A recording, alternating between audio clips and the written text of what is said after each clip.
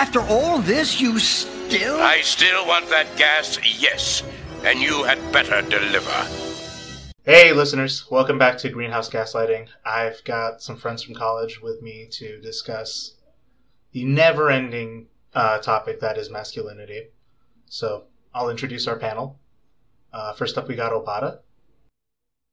Hey everyone, hi Adi, thank you for having me. Oh, my pleasure. Ready to talk about this topic as a man, and ready to see where we stand on it, It's going to be a good conversation. Alright, next up we got John. Hi, I'm John. I'm excited to dive into this topic. It'll be a good one. Yeah. And we also got Alex. What's going on, man? What up, though? Good to be here. Thanks for having me.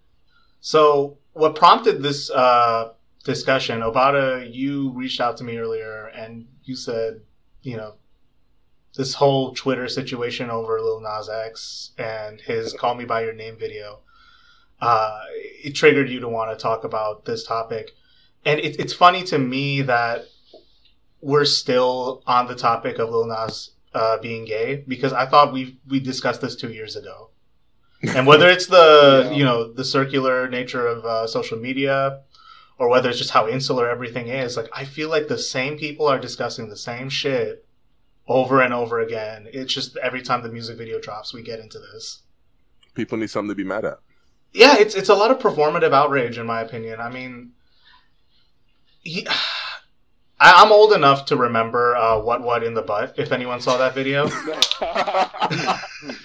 Don't date yourself, man. Don't date yourself.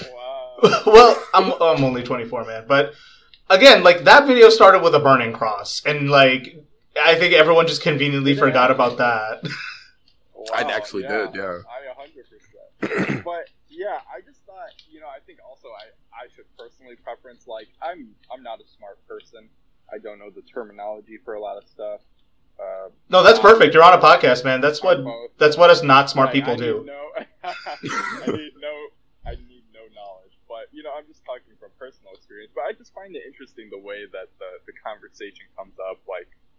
Like you said, Adi, it's kind of circular. Like, we had the whole Harry Styles thing and him wearing a dress, and now it's Lil Nas and how he is a Satanist and how he acts.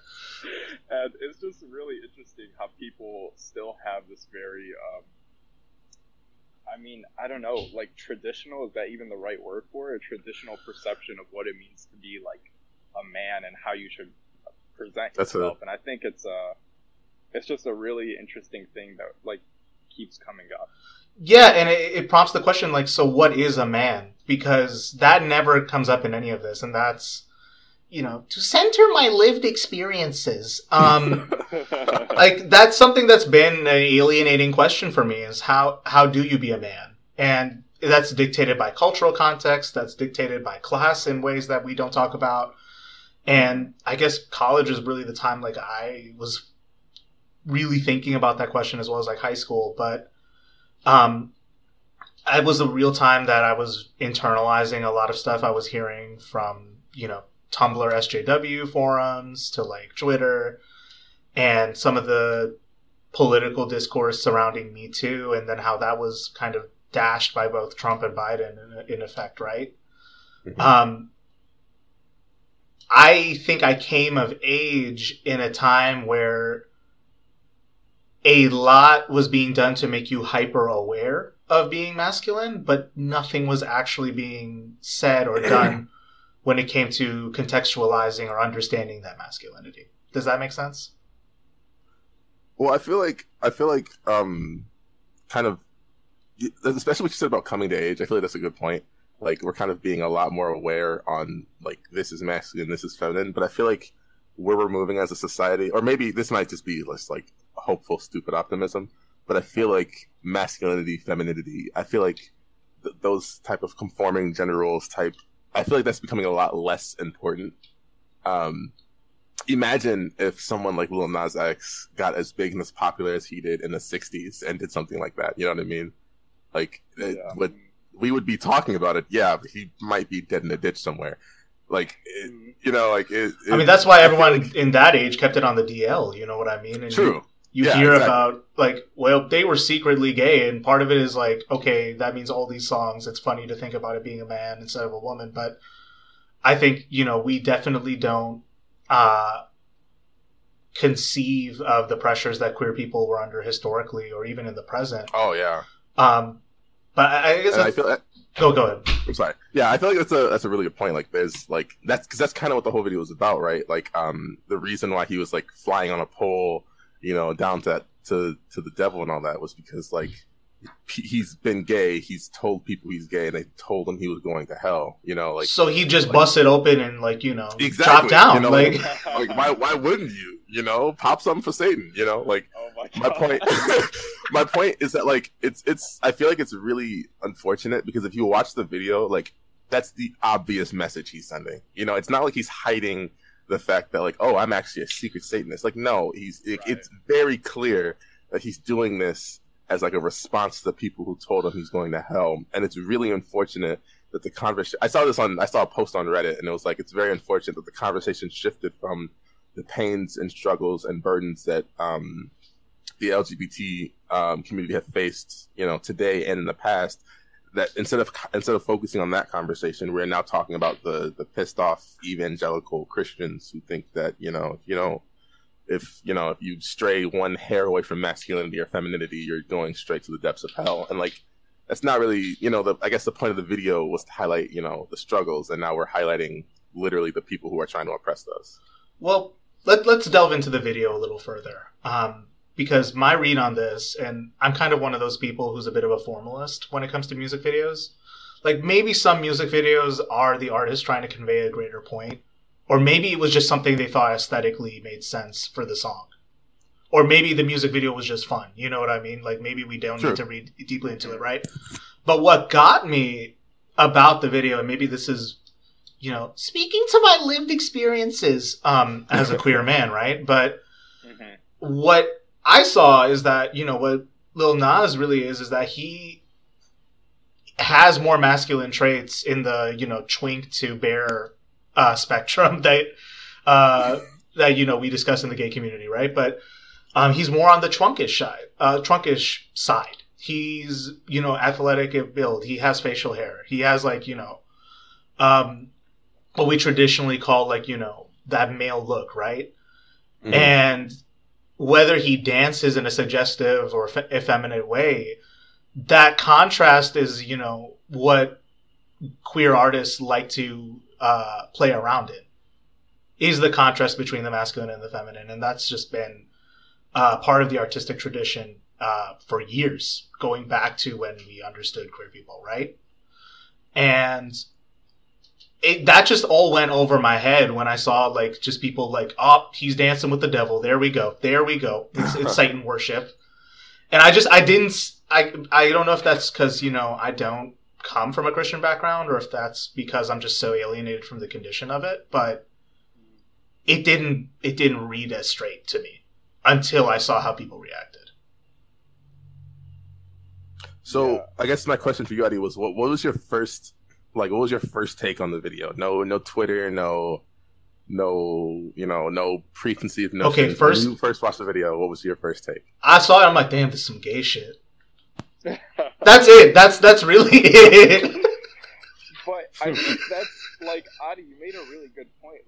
Lil Nas X is to me, he is one of the definitions of a man. It's such a broad spectrum, and for me, being a man is just being confident, embracing who you are. And for him, he's a very artistic, outgoing, just all over the place person. So for me, that was wow, look at him doing what he wants and being comfortable in what he's doing. I mean, yeah, if you can troll people while you're doing it, it's a win-win all the way. Icing on the cake, yeah. Mhm. Right, exactly. So for me, it was it's kind of funny how people are painting him like that when to me it's the exact opposite. This is one of the many definitions of being a man to me. Yeah, I agree with that. I agree with you, Obata, but only because of what I know, I guess Yes. growing that's up, fair. growing up when people say be a man, they would never point to Lil Nas X. You know what I mean? Exactly. Well, they never point. Yeah. In my case, they never pointed to another man either. that's what's tricky for me. I mean, I don't know if that's specific for just me or. I think that's a really good point, because I remember, like, when my dad was like, you know, he be a man, I'm going to teach you how to be a man. You're right. He would never point me to another dude that's like, be like him or be like me. Oftentimes he'd point me to like fictional characters. So not even himself, but like fictional characters. Yeah, like he'd be like, oh yeah, you know, like a good example of like a fictional character who's like the epitome of masculinity, not even in a negative way, but like Captain America. You know, like I was thinking him too. Literally, like Captain America is like the peak masculine dude. You know, he's big physically, he's courageous, he has all the masculine traits everybody wants. Right. But like the funny thing is, like, if you're gonna tell someone how to be a man, like, we should start with, like, you know, real world examples. And why would Lil Nas X fit in that? Mm-hmm.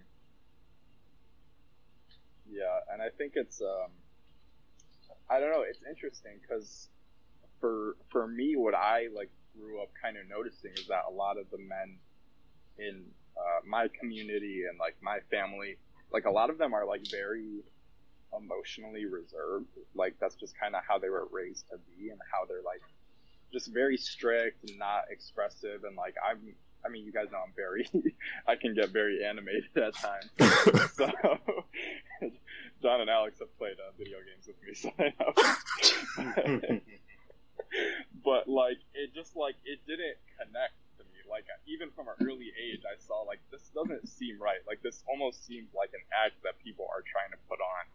And that's kind of part of it, is that it's this idea of masculinity, but no one really knows how to do it. Like John said, we just point to people who don't really exist and people can't really portray that in real life. Yeah, and it's like masculinity is this weird like specter that you have to live up to, and it's very nebulously defined, and ultimately, when it comes to who people deem a man and who isn't, it's really up to their personal approvals of the people who they think are deserving of the title. I think that's such a good point, by the way. Like, especially the fact that like it's literally up to whoever looks at it and goes, "Is this a man or is this not?" And that's such a problem in and of itself, because there's no actual set definition. Like, there's no way to go, this is objectively what a man would do. This is, you know, like, it's all subjective. We all literally have no idea what we're doing. And we're just pretending like we do, you know, like, like that's such which is the most masculine thing to do, if you think about it. Honestly. but I feel like that's such a big problem, because like when it comes down to like a father teaching his son, you know, how to be a man, like where do you start at? You know, like if everything is subjective, if you're just guessing, why not just let the kid figure it out on his own? Or why not, like, why are you, I don't know, like, what's the point of trying to pass that down when there's no actual, when it's all subjective anyways? Mm-hmm. And it's interesting because we can clearly draw, and I don't know if this is from the virtue of my perspective or if this is something that's a little more common, but femininity has been a little more not only well-defined, both in patriarchal and matriarchal societies, but because of things like feminism, because of the social sciences, I think those experiences and those identities are better packaged and better understood as of late. And because of, you know, social conservatism or male chauvinism or what have you, it's kind of led to a refusal to understand what makes a man. And I find that kind of not exactly dangerous, but it doesn't seem to be useful, because there's still a world for men with feminism. There's still a world for men with absolutely with LGBT equality.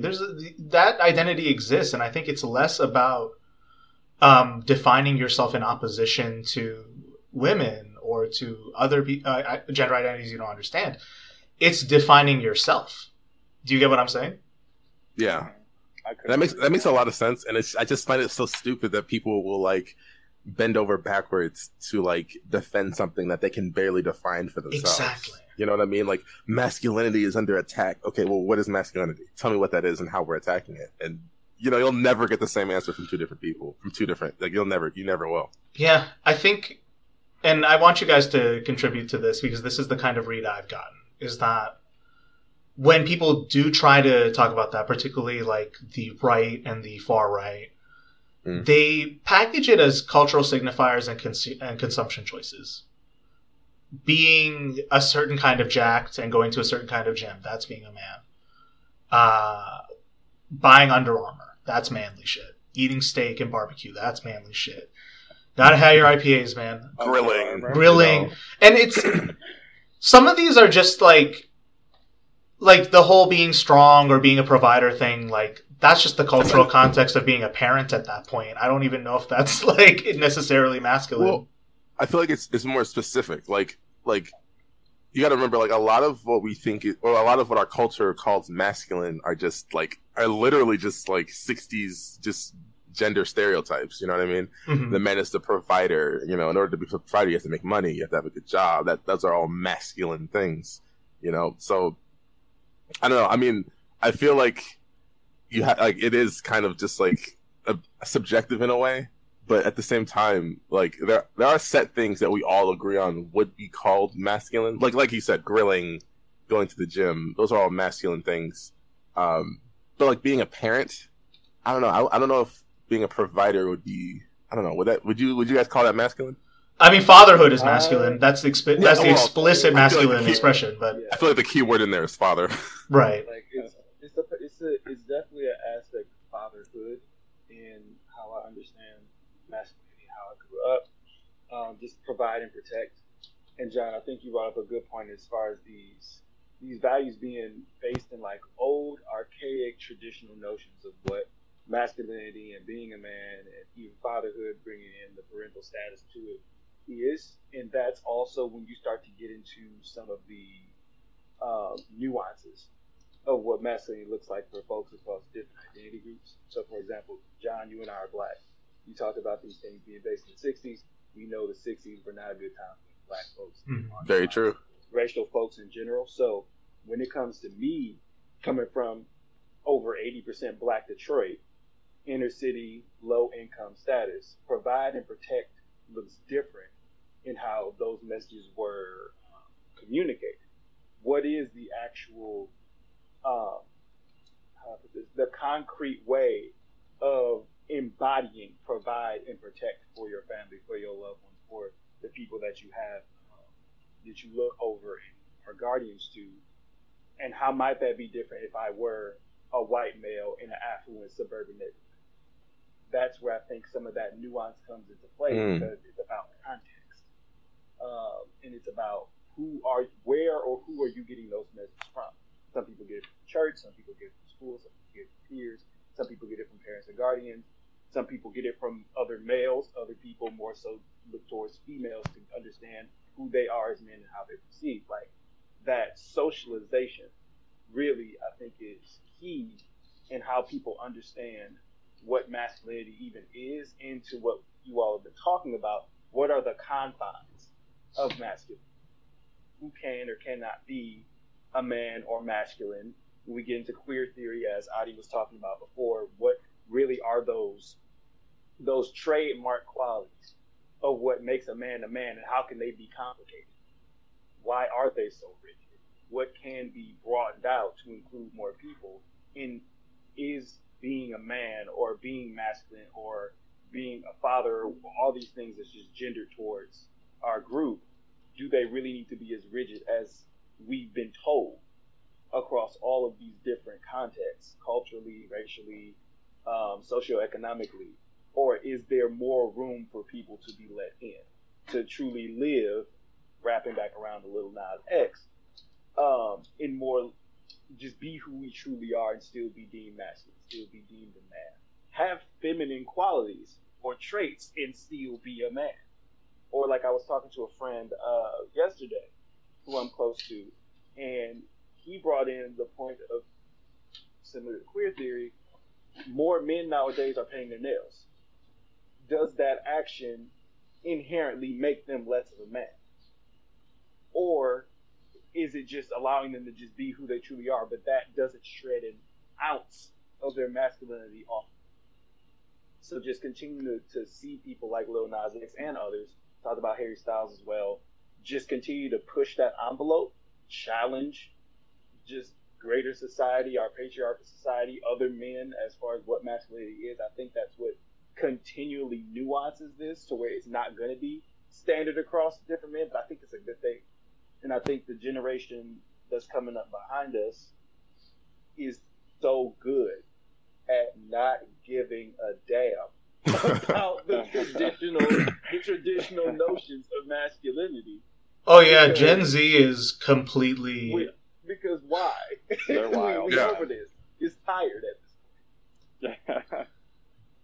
I feel like to answer your question, Alex, about like if someone paints their nails, does that make them more or less masculine? It really does depend on like if you think masculinity is an inherent thing that people with penises have, or if you think masculinity is something you become by your actions, by your thoughts, by what you do, by the car you own, by the job you have, by the wife you love, etc. It really does depend on if it's something you grow into or if something you inherently have. So if you view it as something as like you grow into it, I'm pretty sure someone who would think that would say, yeah, those guys are becoming less manly, less masculine. If you have what I'm assuming what all of us might agree with in that it's just masculinity can be whatever you want it to be if you're a man. No, like it doesn't matter. They're just being who they are, and that is masculinity. Yeah, I think that's actually an interesting point because when Alex was posing that question, I just instinctively thought like, absolutely not. It does not change your masculinity at all. However, if we're maybe talking about like a trans kid who's painting their nails to maybe feel more feminine, then I could see how it goes that way as well. So again, it really just goes back to like, what does it mean to you? How are your actions impacting you? And if it makes you happy or confident in yourself, then that's really what masculinity is at the end of the day. Yeah, and I think that point is kind of critical, tying both of your points together, is like, the action of nail painting to me is, that to me is kind of neutral in this equation. I think the act of doing something to beautify yourself or like being concerned with appearance, that vanity is something that is often considered or dismissed as a feminine trait, or is, that need to pay attention to how you look is dismissed as vanity in a male chauvinist gaze, right? I think some of how we dismiss men for not being masculine enough, I think is also tied to resentments we have that we personally project onto other people. And I think, especially not to bring Twitter.com into this, the place where no one's having a normal one, right? Bring it in. But bring it in. We love it there. Again, like what it feels like to me as of the recent discourse is, when it comes to how men and women discuss things with each other, or especially this recent viral tweet trend of men will do X before they go to therapy. It sounds to me like you're taking a personal resentment out on the entire gender identity, and it wouldn't be right if you did that for another identity. You know what I mean? Like if you had a negative interaction with an Asian person and then you said, damn, Asians be like that. I mean, we would all be like, okay, that's kind of sus, right? But I feel like it depends on context, though. It does depend on context. It does. I would never say that to an Asian. But, like, to a dude, yeah. Because, let's be real, men will do literally anything before going to therapy. And I know that's a stereotype, and that is a joke, of course. But, like, I feel like it's kind of like the N-word. Like, if we can claim it, because we can make fun of ourselves. You know what I mean? Well, yeah, your context for making fun of yourself is different because you're part of the in-group. If I come in and do it, not only is it bad, it's like, dude, what the fuck? What is... Yeah. No, go ahead. No, go ahead. I was just going to say, really, Adi kind of nailed it to me, is that, like, it all comes down to insecurity. I remember my senior year in college, which like for us this is only like 2-3 years ago now. I forgot how it came up, but like, yeah, dude, we're old. But, oh my god, I'm sorry. Go ahead. But like, I forgot how it came up, but like we were getting into routines, and I'm like, yeah, like I use a face wash, and this dude called me, like he said that was gay, and I'm like, basic hygiene is gay. Not having acne, really... fellas. Is it gay not to have acne? I mean, you basically washing your face, and that's gay. Like I just wash my face before bed and put on some lotion, and that's gay. Like it just really comes down to insecurity and just not feeling confident in yourself. So like you said, Adi, you project that onto people, like the body stereotypes, like basically anything. Just people want to put others down to make themselves feel better. I feel like at that point, that's when we kind of steer the conversation into more toxic masculinity. Because I feel like I don't feel masculinity in and of itself is a bad thing. Absolutely not. I agree with that. I agree with that. You can be a super macho masculine dude and then, you know, not hate women. Like it's not that hard, right? Wait, so are you sure? But like I feel like the problem literally like you guys hitting a nail on the head. I feel like the problem is literally just like insecurity, like, and you can tell it's insecurity because it leaves the realm of all types of logic. You know, like washing your face is not gay, trimming your eyebrows is not gay, making sure you don't look like garbage in the morning is not gay. You know, like it's not straight either. That's the other thing. Like it's not. It's neither. It's just a thing. Is drinking water gay? Is drinking water straight? I don't know. You putting wet shit in your mouth? That's kind of gay, bro. Yeah, you're right, man. You're right. That's pretty sus. It's pretty sus, bro. I'm not gonna lie. I feel like the moment we can have like stupid statements like those, except when people actually say that unironically, that's kind of when you start like falling into the whole toxic masculinity. Like you're being dumb about it, you know? Like stop. Well, and I do buy that, like, that toxic masculinity is an effective way to, like, the term is effective, but I think the response to the observation of toxic masculinity, it's kind of manifested in this weird, like, neutered masculinity that you often see in, like, more liberal folks, like, project out. Or even, like, you know, the bro feminist or faux feminist people talk about, like, Joss Whedon, where he says he's a feminist on paper, but he does some sus shit, and then it turns out, oh yeah, we should have Me Too'd him a while ago. You know what I mean? And it's this kind of expression of trying to divorce yourself from masculinity to appear presentable without addressing the elephant in the room that you are a man and you can't divorce yourself from that identity unless you identify differently, in which case I support you. Or B, that people do have distrust. Distrust does manifest because of, you know, the actual applied legacies of sexism and male chauvinism, right? No, I gotta disagree with you on A. I feel like it is, like, I'm not gonna say, I don't know. I botched the allegory, so I buy it, but you can disagree. But I feel like you can choose to divorce masculinity in favor of being neutral. I wouldn't do it personally. I don't think I'm a super macho masculine dude. I think I'm just me. But you are, John. Don't let anyone tell you otherwise. Okay, so I guess my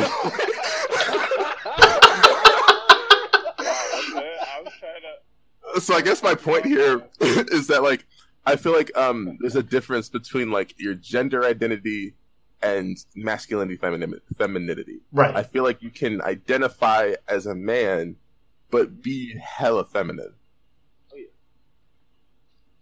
So in that sense, like, yeah, you can divorce your masculinity. I really don't. I mean, Prince did that for his whole career, so fair enough.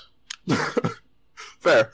I don't think that it should be like, I don't know. I want to say I don't think everyone should do it, but at the same time, like, do it if you feel like, if it makes you happy. You know, I'm not going to tell people, you know, not to be masculine. I guess I wouldn't do it myself, but at the same time, I think masculinity and femininity should exist. Not should exist, but, like, it doesn't hurt. They're not bad. You know, like, they don't hurt anybody.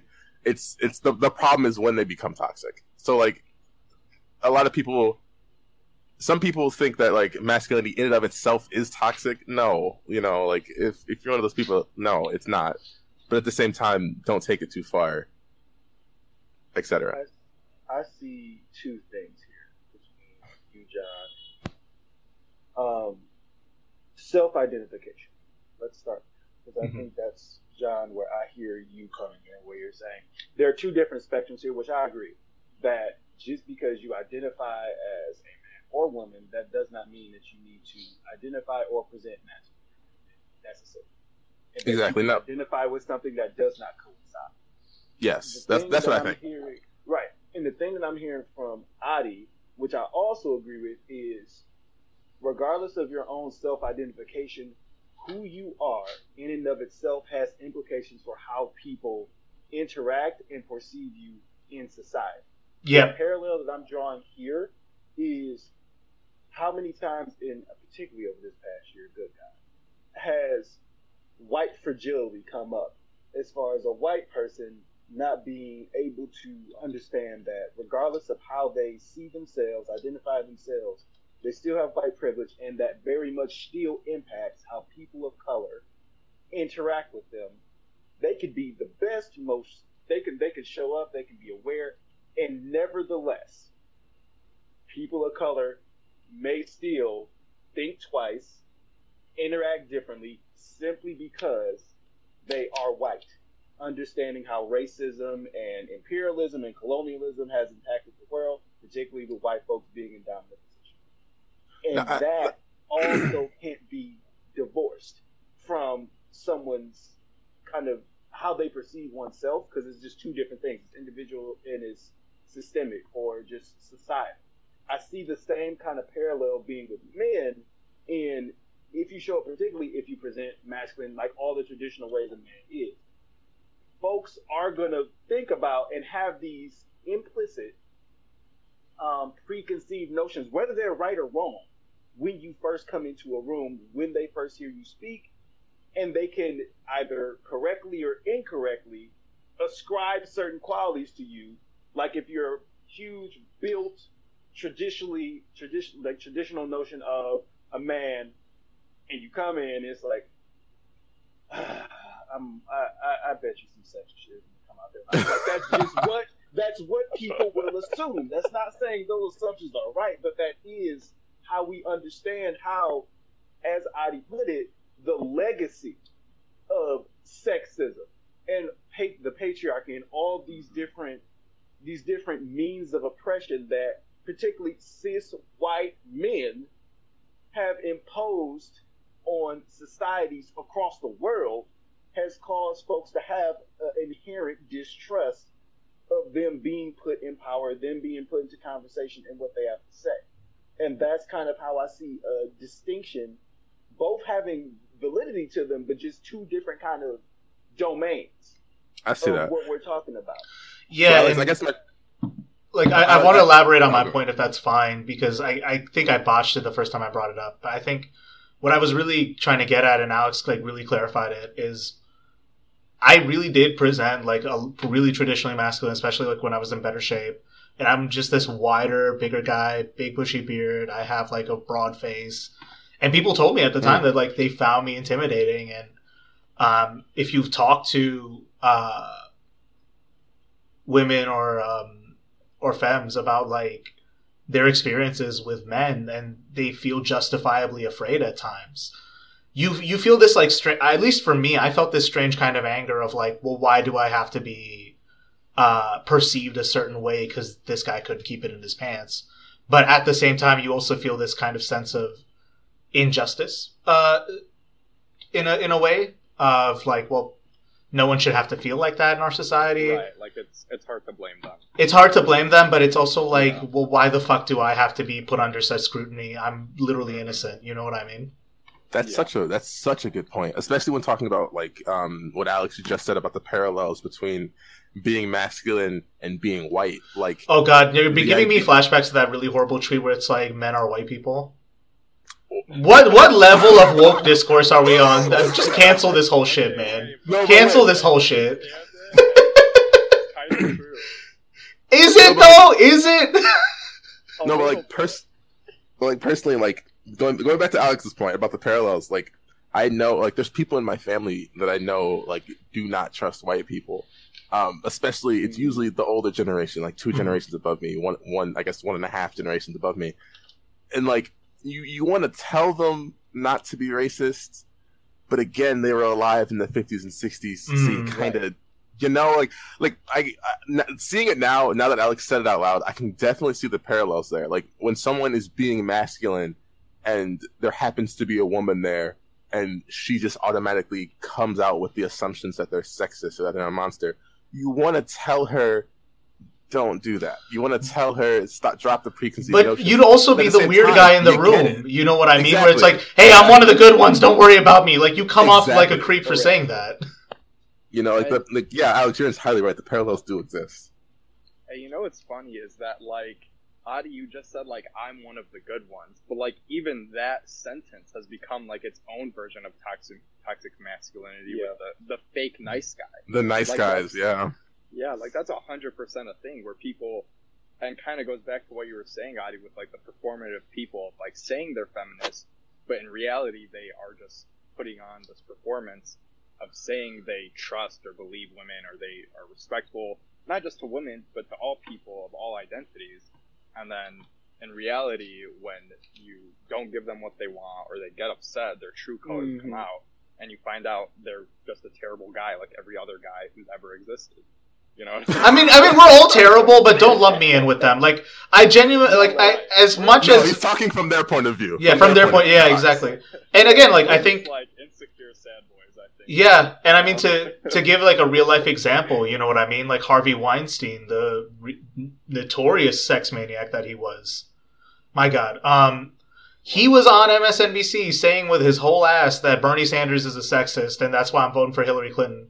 And you should be a feminist and vote for Hillary Clinton. And it's like, politics aside, the way that he just weaponized this kind of weird feminist credentials to really launder pathologically horrible behavior is how I see, like, this kind of false beef that we have between male and female identities being leveraged to insidious ends. And I think...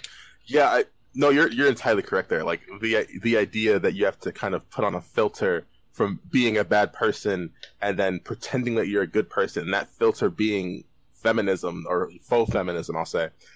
That's a really good point. That's terrifying, you know? And from a woman's point of view, like, again, like going back to the whole parallels, like I get it. You know, I understand why you would think that someone who's hyper masculine is going to turn out to be a jerk, because people who are less have done worse. You know, I understand. I get it. And it's just really unfortunate. You know, what can you do? You know, like, how am I going to tell my 80-year-old, cousin or whatever that not all white people want to enslave them? It sucks. And I understand where he's coming from, but like, what can you do to actually make the situation better? Like, how do you fix that? Yeah, because there's no real solidarity yet. What I think about, and Adi, we've talked about this before, is the importance of just exposure when it comes to getting people outside of whatever box in whatever identity you want to talk about. Like we talked, Adi, you and I talked about the importance of the CMI office at our alma mater, and how it allowed us as various people in various racial and ethnic identities to come together and not talk about like, oh, well, these are all the differences between X, Y, and Z groups, but just kind of live amongst each other and come to those similarities and differences on our own, in a way that's not going to be toxic or break people down and make it all weird. And just mere exposure is such a powerful means of getting people to break down their own biases if it's allowed, it's consistent in things like that. And when I think about what I hear across the conversation, particularly in the last couple minutes, is male fragility. When somebody is speaking out about the atrocities of men, and someone's like, well, not me, or not all men. It's like, not all men, yeah. we didn't say you. Like, it's just in general, when you hear someone make a quote unquote blanket statement, that's where they are. Like, what I would say is, I don't feel a need if someone says men are trash, and I'm just like, does that include me? Like, just let it be men are trash. Like I recognize recognize where it comes from, and that's, I don't feel a need to defend that or feel like, oh, well, I need to make sure that they know I'm an exception. Like, I could just live and be the exception. Similar to like thinking about what Jonathan's talking about with like white folks. Like, if a black person or any person of color, non-white person says, like, white people just disgust me. Like, they bother me. I do not want to be around them. If it's just kind of like, a white person's like, yeah, I get it, and that's just kind of that. It's like, obviously, if I'm around you, if I'm around, if a person of color is around a white person, they're confidant, and they're telling them that obviously you are not the problem. Yeah, you're not, but you don't need to highlight like, well, there's me, and I'm not a problem. Like, it comes across. Congrats, now you are the problem. Across, right? Like it makes something that wasn't an issue now an issue. It's a self-fulfilling prophecy. Right, a self-fulfilling prophecy of sorts, but also it's like, just be an individual. If you like, never take away that individual part of you. If you are a part of the problem, you recognize inherently they're not talking about you. Yeah. It just is what it is. It really, insecurity is the loudest and confidence is the quietest one. You know what I mean? That's like something I always try to remember, is that like, if you know you're not something, you don't feel the need to justify it to someone. You know what I mean? So those people who are up in arms and angry about people, it comes from that fragility and that insecurity. And I mean, I don't know what the answer or the solution to it is. I think the solution is probably for men to start a podcast, probably, I think. Instead of going to therapy? Yeah, correct. Well, there is something to be said about men need to go to therapy. And I mean, in the sense of, yes, men need a space to work through these insecurities and pathologies, of course. But again, some of it does tend to be like a class-based resentment too, of like, you know, not all of us have the means to get to therapy. And I think if you want men to go to therapy instead of doing X, maybe you should support Medicare for all. Just saying.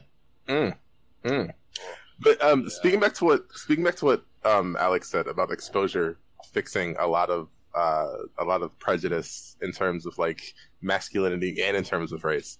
I feel that's a really good point, but I've personally seen exposure act like a double-edged sword. You see, you know, I have a friend who literally hates white people. Now, granted, he had a very bad experience, like terrifying experience. Like I get it. I completely understand why he had that notion.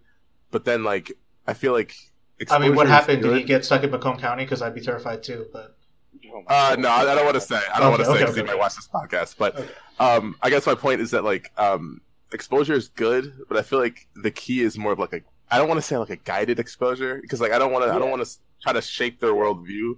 But at the same time, like, for example, I was hanging out with him the other day, and he's like, you know, like a white person. He shows me a video of a white person like hitting someone or something. He was like, you know, white people like this. I'm like, yeah. I mean, but like, I know how you are in real life, so like, don't commit that to, you know, don't add that to the list of evidence to actually hate white people. It's just a random video, and so like, I exposure is the answer. Don't get me wrong, diversity and exposure, 100%, I think, will fix 99% of all problems with prejudice, racism, and sexism. But I feel like you need a guide almost, like. Look at this. This is happening too, but also look at this. Well, and here's the thing. Focus on this, you know? You brought up that it'll fix 99% of it and you need a guide. I don't think you need a in-person guide, but I think it needs to be like a guiding principle behind that exposure. And I think, at least in my conception of the world, and I bring up my left-wing politics into this a lot, but I think when we get exposed to peoples of different walks of life or people who are different from us, it's more important to have a solidarity-based understanding to guide you, not just one of like, you know, it's virtuous to be exposed to a diverse thing. I mean, yes, it is a good thing, but I think the collective understanding of, well, even if we're different, we're sharing the planet, we're in this together, and violence isn't really solving our problems in that case. That to me is an effective guide in that. And it's rough. It's really rough to build that. And it's easy for me to say it behind my limited edition podcasting mic and chair. But but like that's how I feel about this, is that Yeah. we're in this together. We're in the darn thing together. Okay, some of us were sorted on the basis of gender identity. We're sorted by race. We're sorted by, and those create real material and lived experiences. That's unquestionable. But it's moving past that and saying, like, well, we're in this together, whether we like it or not. That I think is going to guide us past solving 99% of the problem, maybe solving 100% of it. That's how I see it. Mm-hmm. I think, just like really embracing our differences. I know that's kind of cliche, but embracing the differences, embracing like our different perceptions, and breaking down those biases. It's just a huge, like you guys said, like just kind of echoing what you guys all said. It comes down to exposure and understanding, being empathetic to what other people are living through, and being genuinely kind and humble and gracious about your own experience. Because like, despite all what we've all said and all of our experiences, like relative to most of the world, we've all had very privileged lives, right? So we also have to be aware of that and try to treat others with empathy, just because they haven't had the exposure like we have, you know? So just because someone may be presenting like with these very toxic or negative traits, we can't just dismiss them and think these are terrible people, they can't be saved, you know? And like, I think we try to all do a good job of that, but it's really easy not to, you know? It's very easy to see someone being a crappy person and just think this is a terrible person, nothing can save him, nothing can fix him. But I think for me, going back to masculinity, like for me, what being a man is like doing the right thing and helping others. Like that's always what my definition of being a man is. So I think that's kind of how we fix it, like you guys said. So, Bada, I have a question for you. Do you think that in terms of masculinity, accountability is a big thing? Like, do you think that us men should be accountable? We gotta be held accountable. Absolutely. No, not. I don't mean. And when I mean accountable, I mean specifically like men being accountable for other men. Like, I don't know how to describe it. Like should we be on the hook for other men's behavior? Not on the hook, but literally accountable. Like literally like kind of guiding other men. I don't want to say lesser men, but guiding other people. Guiding lesser men. We went full far right turn on that one, guys. God damn it. I agree, John. I think that's actually what I've kind of tried to do with a lot of my Arabic friends who come from this traditional background, and like almost like, again, exposing them, and not even like with the intent of like, hey, let me take you to my side, but just kind of being honest with them. Like I remember I had a conversation with my friends about like trans high school athletes and like whether they should be able to compete in their preferred gender. Mm-hmm. And you know, there's all the typical like, oh, they have a competitive advantage, blah blah blah, all that stuff. But like once I kind of broke down their argument and like just kind of showed them that like at the end this is just a form of discrimination, they just saw it for what it was and eventually agreed with me. And they were like, you know what, you're right. Like when you explained it to me and broke it down, like I see your point and it actually makes a lot of sense. So I think for me that is something that I've tried to do with like my friends, because I know they are capable of it. They just haven't had that exposure.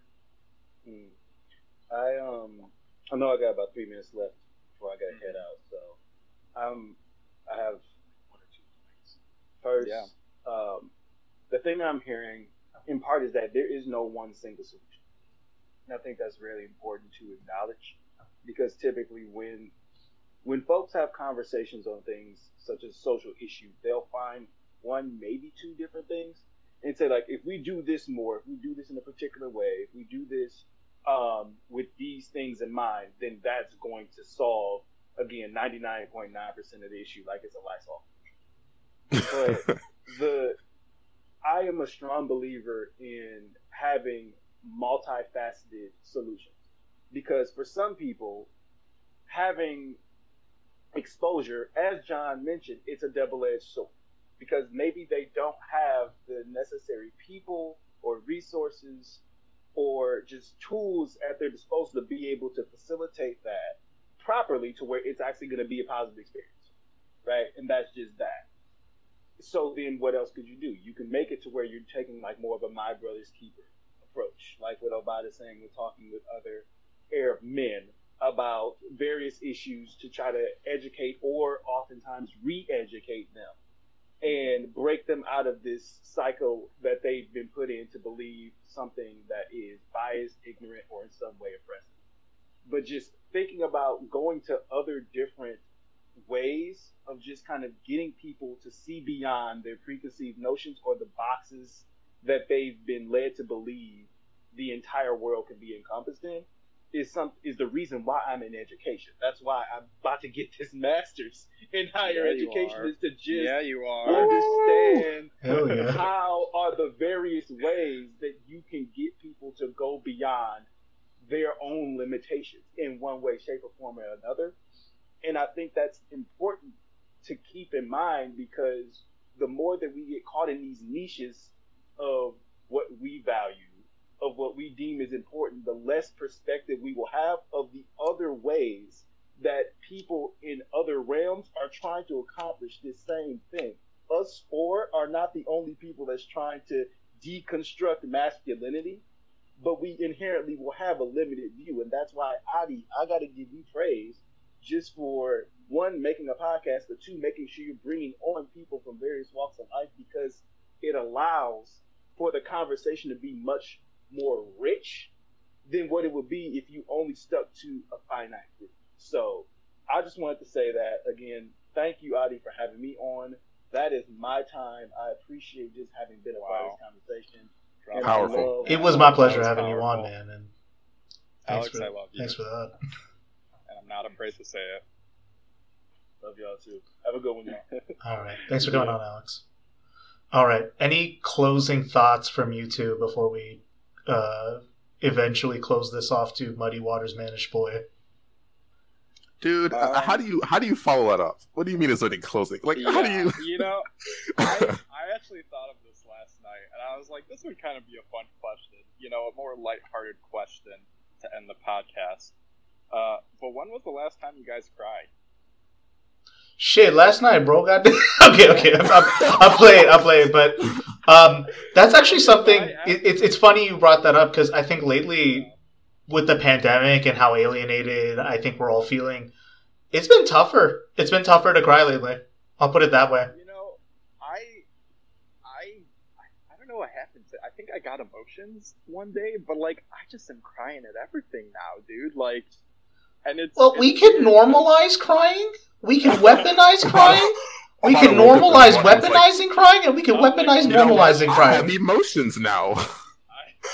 I woke up crying. I was like, oh god, I have to wake up to record a podcast. But yeah, like and it's like, I'm saying it's embarrassing, but it's not really. But I find myself getting more happy crying more often. Like I get emotional. Like I was watching like this very and why I brought up the questions, like 2 or 3 days ago, I was watching like this very like emotional, sweet anime movie, and it was just like a really wholesome scene, and I just found myself like tearing up and getting really emotional. I'm like, man, like when did this happen? You know? So I think that's like, I don't know. I was just curious. I don't know when the last time I sad cried was though. It has. I don't know. Yeah. Yeah. But yeah, I'm just a big old baby now. I don't know what happened. I don't know. I don't get a lot of like happy tears very often, you know. Yeah. But you know, sometimes you get close. You know, the goosebumps. You know what I mean? Yeah. It's just, damn, I finally feel something for once. You know, right? Maybe that's what it is. Is this happiness? Well, maybe I do need therapy. You can't spell happiness without penis. Okay. I'm sorry. Preach, my brother. That's masculinity right there. Oh gosh. Yeah. That you know, I'm glad I just want to put it out there. You know, I'm an emotional man, and I'm not afraid of it. You shouldn't, man. Cry more often. I'm trying to. What? Yeah, I got a lot of issues, dude. Oh, dear God. Gotcha. Go to therapy. Yeah, that too. That's on the list. All right. Anything from you, John, before I eventually do our ending plugs? Yeah, I guess I'll say that people are great and people suck. Masculinity can be good or bad depending on who's doing it. No one really knows what we're doing. No one knows what masculinity is, so just do you, and that's masculine. There's no perfect answer to tie a bow on every problem in the world, specifically with discrimination, prejudice, and all that. Don't fall into the idea that since it's not a perfect solution, none should be taken, and live your life, I guess. Yeah, man. Just be happy, be nice to people, and be confident in yourself. That's what I would end in it. It's hard to do, but anyone can do it. It just takes time. Preach. Well, if you want to stay happy, you should continue listening to Greenhouse Gaslighting on all your favorite podcast apps. And follow us on social media. The links are in the doobly-doo below. With that, dear listener, that's our 10th episode. Woo. So, with that, I'll let y'all go. Bye for now. Way past 21. I want you to believe me, baby. I have lots of fun. I'm a man. I spell him H-I-N.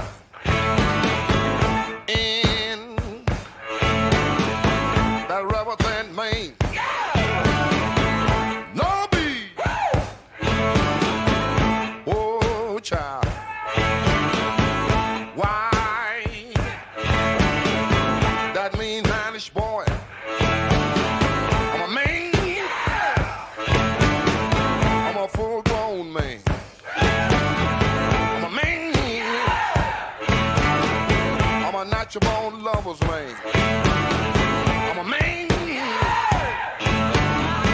I'm a rolling stone. I'm a man. I'm a hoochie-coochie man. Sitting on the outside. Just me and my mate. You know I made the moon, honey. Come up 2 hours late. Wasn't that a man?